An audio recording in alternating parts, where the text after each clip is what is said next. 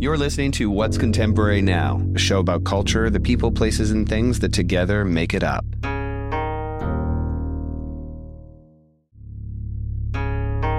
At just 27 years old, Robin Galiegue has already nabbed himself a significant piece of the pie. A self-proclaimed shy guy, he's managed to work with some of the industry's biggest names, noting a particular project with Linda Evangelista as a moment where that new guy nervousness was met with absolute inspiration. Not one to put himself anywhere but behind the camera, today's conversation gives us a peek into the story of the kid that moved to Paris at 16 and dropped out of photography school a year and a half in. When asked about the people-pleasing one must juggle while navigating opportunity and the types of boundaries we all need, he half-jokingly admits that if it wasn't this, he'd actually like to be a psychologist. This is Galiegue, and we are talking about what's contemporary now. Robin, you're in New York and this weather is horrible. How are you? Very good. Just came back to Costa Rica. Yeah, you were telling me. How was it? That was amazing. But the comeback is violent. At least you got a day of sun, because today just isn't making dreams come true. But you spend a lot of time here, even though you're based in Paris. What are your thoughts on New York? I mean, I love being in New York. It just gives me the energy. I mean, I love being in Paris, but it's small. Yeah. It feels home. It's amazing, but I just need this pop of energy when I'm coming here. Do you think that Paris feels small because you've lived there for so long at this point? So it's just all that much more familiar? Yeah. I think so. I mean, it's my safe place. It's my home. This is where all of my friends are. My family live close by. But I need this kind of interruption. Well, you and I have also talked about that when it comes to travel and all of the reasons why we love it respectively. But what do you think are the sort of benefits when it comes to getting around the world and not staying in one place too long? Do you have a lot of chances to travel between work, or is it really at this point just on the holidays? I want to take more time to go on the holidays, to be honest. The last couple of years I was so focused on, and when I turned 18 I just wanted to work. And I just feel 2024 opened a little bit my eyes, and I just want to take more time off. It's very hard for me to sit still. I like to be busy, to keep pushing the creativity. And I think it's important to have a balance of different type of job and working with a range of creatives who can keep challenging you and to push your work in a different path. But I cannot sit still in Paris. I have to travel. For me, Paris is work. Even if this is home, I need to be outside of Paris. Which is interesting. As you mentioned, it is home. And I think travel is a necessity that a lot of creatives find inspiration in, and just even stimulation. But Paris today is very much the hub of the entire industry. I think since the pandemic, it's gained an unprecedented amount of market share, at least in recent decades. And it feels very exciting. But is it just the general notion of travel that's important to you? Obviously, Paris must feel more exciting. I love Paris, but it's a village at the end. It's just such a small town and everybody knows each other, which is amazing. There's something very family somehow, but I need to go to New York to have this bomb of energy and just come back, and that makes me appreciate a little bit more Paris. Just considering the fact of taking care of myself, I need to go to Costa Rica, I need to surf, I need to do something else. Yeah, of course. It's always the sort of forefrontal thought that we all have going into a new year. And speaking of taking care of yourself, I don't recall if you and I had discussed it before, if I read it somewhere, but I know that when you were younger, you were set upon a very different path before it ever became about fashion or photography. And then an injury sort of changed things for you. So where did it start? Well, I always been very curious and energetic. And actually I wanted to have some career working with horses. So not fashion whatsoever. However, unfortunately, I was in an accident at the age of 11, which compromised all of my plans. The accident also really changed my perspective on my future. So it was a long healing process. It made me grow up super, super fast. And on a lighter note, it helped me to discover new possibilities. When you were younger, your sister was actually the sort of first model or muse when you started taking pictures, right? Yeah, exactly. I mean, I picked up the camera at the age of 14. It was a small point in time, And I remember the first time I saw my sister, and we really, really tried to create like a scene. And I was like doing her hair, her makeup, I styled her. And for me, that was just playful. And I didn't know that could be considered as a real job, but I wanted to continue documenting moment, telling story, and to be honest, like just having fun. That's always the best way to start, right? I feel like people are always saying you have to gamify things to make it a success. But how did you manage to move to Paris at 16? That sounds crazy young to me. Thanks to my teacher. So my terrible teacher that I saw and I posted back in the day on Facebook, and she insists that I apply for photography programs. So I Google, I was in a courtyard, and I called the first one I found, which happened to be in Paris. So long conversation with my parents, but they were so supportive. And 5 days after, I was moving to Paris. So I stayed like a year and a half at the program. And what made you decide that the school wasn't for you? Did the program just not feel like you were learning enough, or? I don't know. That was amazing to learn all the technical aspect and also like the culture of photography. I remember the first day at that school, the teacher, he asked who was like our favorite photographer, and I had zero name in mind. So I just wrote a wedding photographer, very talented, but wedding photographer from my town. Usually all the people were like Brassai, like Afton, like all the big names, and I had zero culture of photography. School helped me on that aspect to train my eyes and to look at photography, read the photography, read the picture, and the technical aspect as well. But I just wanted to work.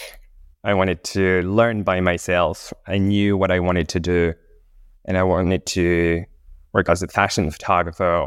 I'm the kind of person who just want to try and see if it's like well done or not, and like make mistake and just realize them myself and fix them. Is that when you started to travel a bunch as well, when you were doing those tests for different agencies? Yeah, exactly. I just reached out to all the model agency and doing like test shoots. So where did you end up going? I feel like you were in Tokyo at one point, right? Or was it Bangkok? At first, I did Milan, then I tried Bangkok, then I tried South Africa. Obviously, like I tried New York, but that was at the end. I feel like we always talk about the sort of formative experiences that people have. And of course, that's typically at school or, you know, in their youth. But for you, I would assume a lot of these early experiences of traveling by yourself to shoot models in different places you had never been was pretty formative. It was the best school, to be honest. You know, like working with like young model, and I was like 18, 19. We were like growing up together. I think a lot of young creatives today, because of the access that the internet provides, don't necessarily always look too far back when they're making an effort to look forward and decide what type of work it is they want to do. But you have a lot of reverence for the craft and the history of fashion photography as a whole. When did that interest kick off for you? At the beginning, I just like, this is what makes the job interesting. Fashion photography is very much like a narrative on culture, which is forever changing, and I'm always finding and just like making the little puzzle work. But that could come from like anywhere, like new words from the industry, model, music, art. I'm very much a people person, and I'm very in touch with the emotion of other. And this is why I'm so inspired by so many models that I'm working with. Models are inherently muses, right? They're these incredibly inspiring, unique individuals, or at least that's the goal. When it comes to working with some of these major people that you've been working with, be they incredible stylists or, of course, the designers that you've been shooting for, having started so young, was there ever a moment where you found yourself incredibly nervous? Or did you kind of ease it all the time? And even right now. But is that something that fuels you? Like, I feel like some people use fear as a fuel. I mean, I've become like more confident the past couple of years for sure. But anytime I'm working with like new collaborators, I feel some nerves. If I have an example, when I was asked to shoot Linda, I was petrified at the beginning. Of course, she's a legend and she has a very strong point of view. But the moment we met and connect, it was at ease. I'm always getting nervous when I'm meeting like new people because I don't know how they operate. I want to sit back and just like analyze everything, all the situation. Then it's funny that you mentioned Linda specifically, because she was the one that I was going to ask you about. Linda Evangelista is Linda Evangelista, and she is not necessarily someone that's ever been replicated or ever will be replicated. But in those scenarios, when you're navigating not just someone who obviously has opinions of their own in terms of their best light or what it is they prefer, you're also navigating the insecurity of a star. Yeah. Exactly. Yeah. And so is that something that has progressively gotten easier over time? I would assume at a certain point you become a little bit of a psychologist on set as a photographer.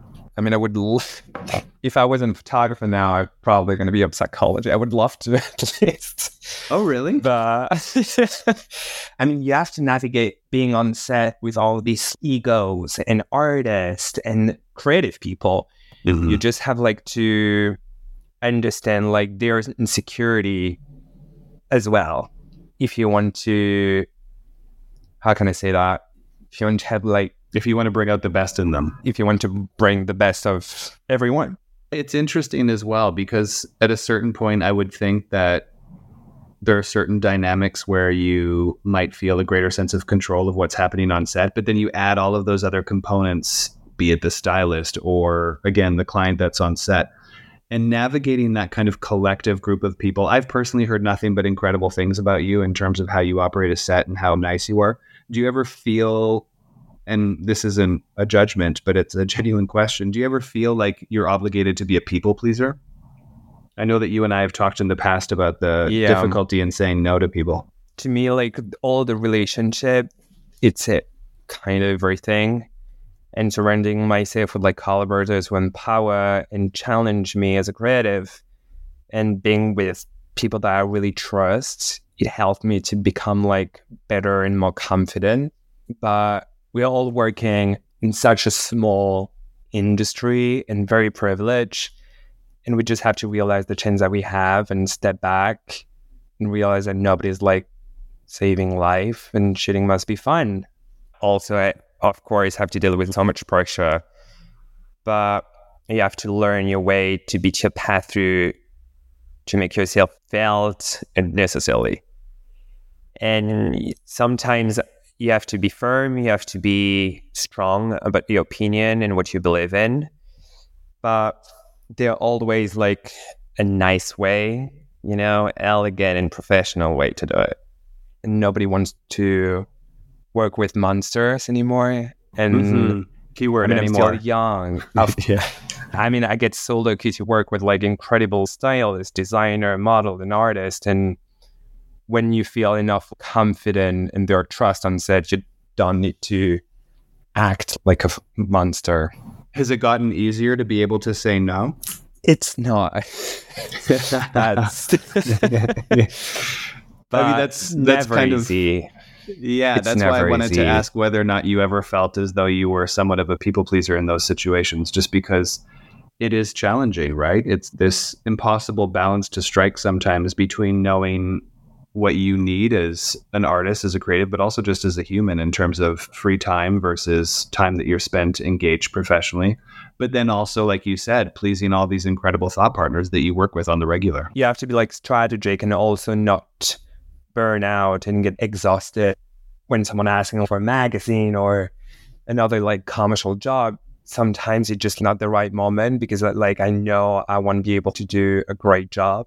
And I just want, if I'm showing on set and sometimes I just don't have like any more idea, you know, it's just about what I'm going to say and which story I want to tell at the moment. So it's nice sometimes to have a short season of what you have to say.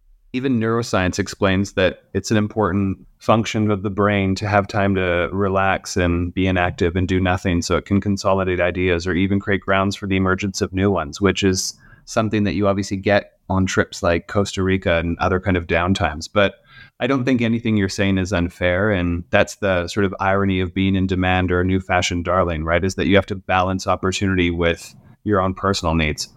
And again, being as young as you are, I'm sure there's a sense of obligation somewhere, right? Because you just don't want to feel as though you're disrespecting all of these incredible people that have come out to work with you. what are the things that kind of inspire the ideas that you decide to pursue when it comes to shooting something like a magazine or even a campaign? I remember Raquel. I learned so much with her, with Linda as well. Like this is like my old school, those model. Mm-hmm. And I learned so much. I was like watching her and she was like playing with the clothes. Then when she's coming on set, she knew how the clothes were falling on her. So she gave me like her best, and she's an actress. So it really inspired me after translating this when I working with like younger model, just like for them to incarnate character. Again, it goes back to the notion of someone like Linda Evangelista or even Raquel Zimmerman, who's sweeter than the days are long. These are really incredible examples of unique individuals who operate in a way that I don't really think is replicated in any other talent, which is undoubtedly why they're so successful. But having the chance to work with that level of talent, and again, only a few short years into your career, at what point did it become a rule for you to have a top talent for any production, understanding that what it is you were going to get back from the model in front of your camera was going to be very different than in the case of shooting someone on the newer side? Or do you still like to shoot new faces? I like new girls just as much as big girl. I mean, like, I'm just trying also like with their personality. That's why I'm like very close to casting director and like agent as well, model agent, because I want to know what's the personality of the girl. If she wants to be, is she understanding like what is she doing, or she's only doing it for money? It makes a big difference, to be honest. Absolutely. Having like a girl who really like want to incarnate a character, have like a deep understanding of a mood board, reference, what we expect her to be and what she can bring to me. Just like everything is a collaboration with a model, with everyone on set. You're just like creating something new all the time. I need them. I need models, stylists, client to bring something new to my work. Everyone has idea and we're building something from scratch to make like at the end like a beautiful picture. So that's the goal of everyone on set. We talked about the idea of being nervous on some of these sets or even today or in general. And I was actually watching a really good interview earlier with an actress in one of the recently award-winning films where she said she only takes on projects that she's afraid of because she sees a value in the transformative opportunity in confronting your fears or whatever challenges that sort of represents when it comes to being a creative. They are quite close, being nervous and excited. So I'm not sure if that's something you've ever noticed in terms of the projects that you decide to do, but is fear the driver? I always want to push myself and make myself scared. I kind of love the challenge. And after all of this roller coaster of emotion when you're shooting, starting from an idea and seeing the results, it's amazing. This is what makes my job interesting. I feel like a lot of photographers look at things like book projects or even exhibitions as something that can feel prematurely retrospective when they want to continue looking forward. But then you also have a lot of the younger photographers today who've managed to put out books and even do exhibitions quite early on in their career. Are those spaces that you're interested in pursuing as well? Yeah, definitely. When I did my first book, it was so refreshing for me. It was another world of what I used to do like in fashion. So it may be exhibition, maybe I'm very shy, so I don't like being, I don't know how to say it. You don't like to be in front of the camera. No. I think, yeah. No. It's an interesting quality that we were recently discussing with another guest who identified as an extrovert, and seeing the way that sort of manifests in these fields, such as fashion or culture as a whole, because you see the people who are keen to be in front of the camera and sit front row and do all of the things, but then they're also masters of their craft who actually manage to avoid all of those things, and it really never affects their success. It's really weird. I just sometimes feel like I've liked your personality. I'm confident on set. I know what I have to do. Even if I'm scared, I know what I have to do. But on my private life, I'm more like a shy person. It's hard for me to talk about myself. To be there at my age, it's sometimes a little hard. But I've still actually seen you out at fashion parties and you seem to be having a good time. one time. Yeah, fair. Fair. One. So we keep talking about how young you are and the success that you're navigating, but what does that look like in terms of work-life balance, a favorite subject of young people today? Are you able to foster relationships? Are you dating anyone? It's hard to meet someone even like who understand like what you're doing, all of the responsibility that I have at my age, and just like all the stress. I'm a very anxious person, so it's hard to have a normal dating life, to be honest. Yeah, I think that's hard for a lot of people in general, especially in these sort of particular career types, just because, like you said, you travel so much. It's ideal, in my opinion, to not necessarily date someone within the industry. I agree. I mean, it's nice as well to be like curious and come back at night and just having someone who's doing the opposite that what you're doing is refreshing. I mean, I'm curious about like whatever, as soon as the other person is passionate about what they're doing.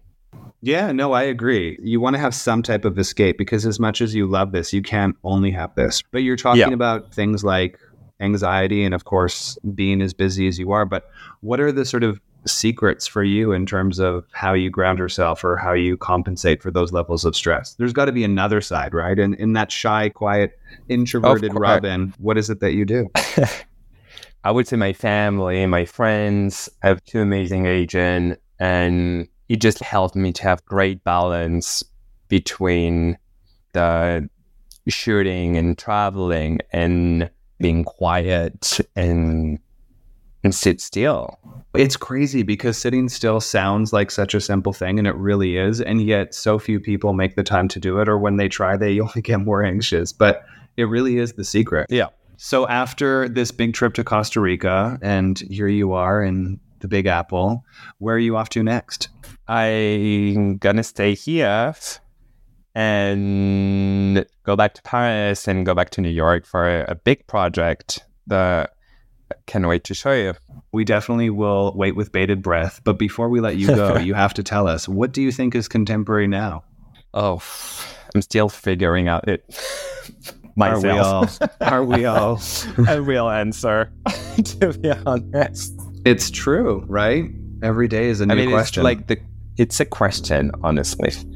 It's a real question, but I'm still figuring it out myself. That's actually a really good answer. What's contemporary now? It's a question. Exactly. Thank you so much, Robin. It was lovely to chat with you.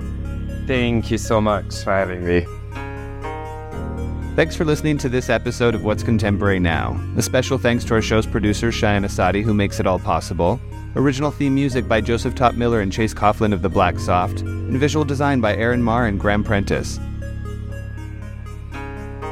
Subscribe now to be the first to hear new episodes, and for more content, follow us on Instagram at What's Contemporary or visit us online at whatscontemporary.com.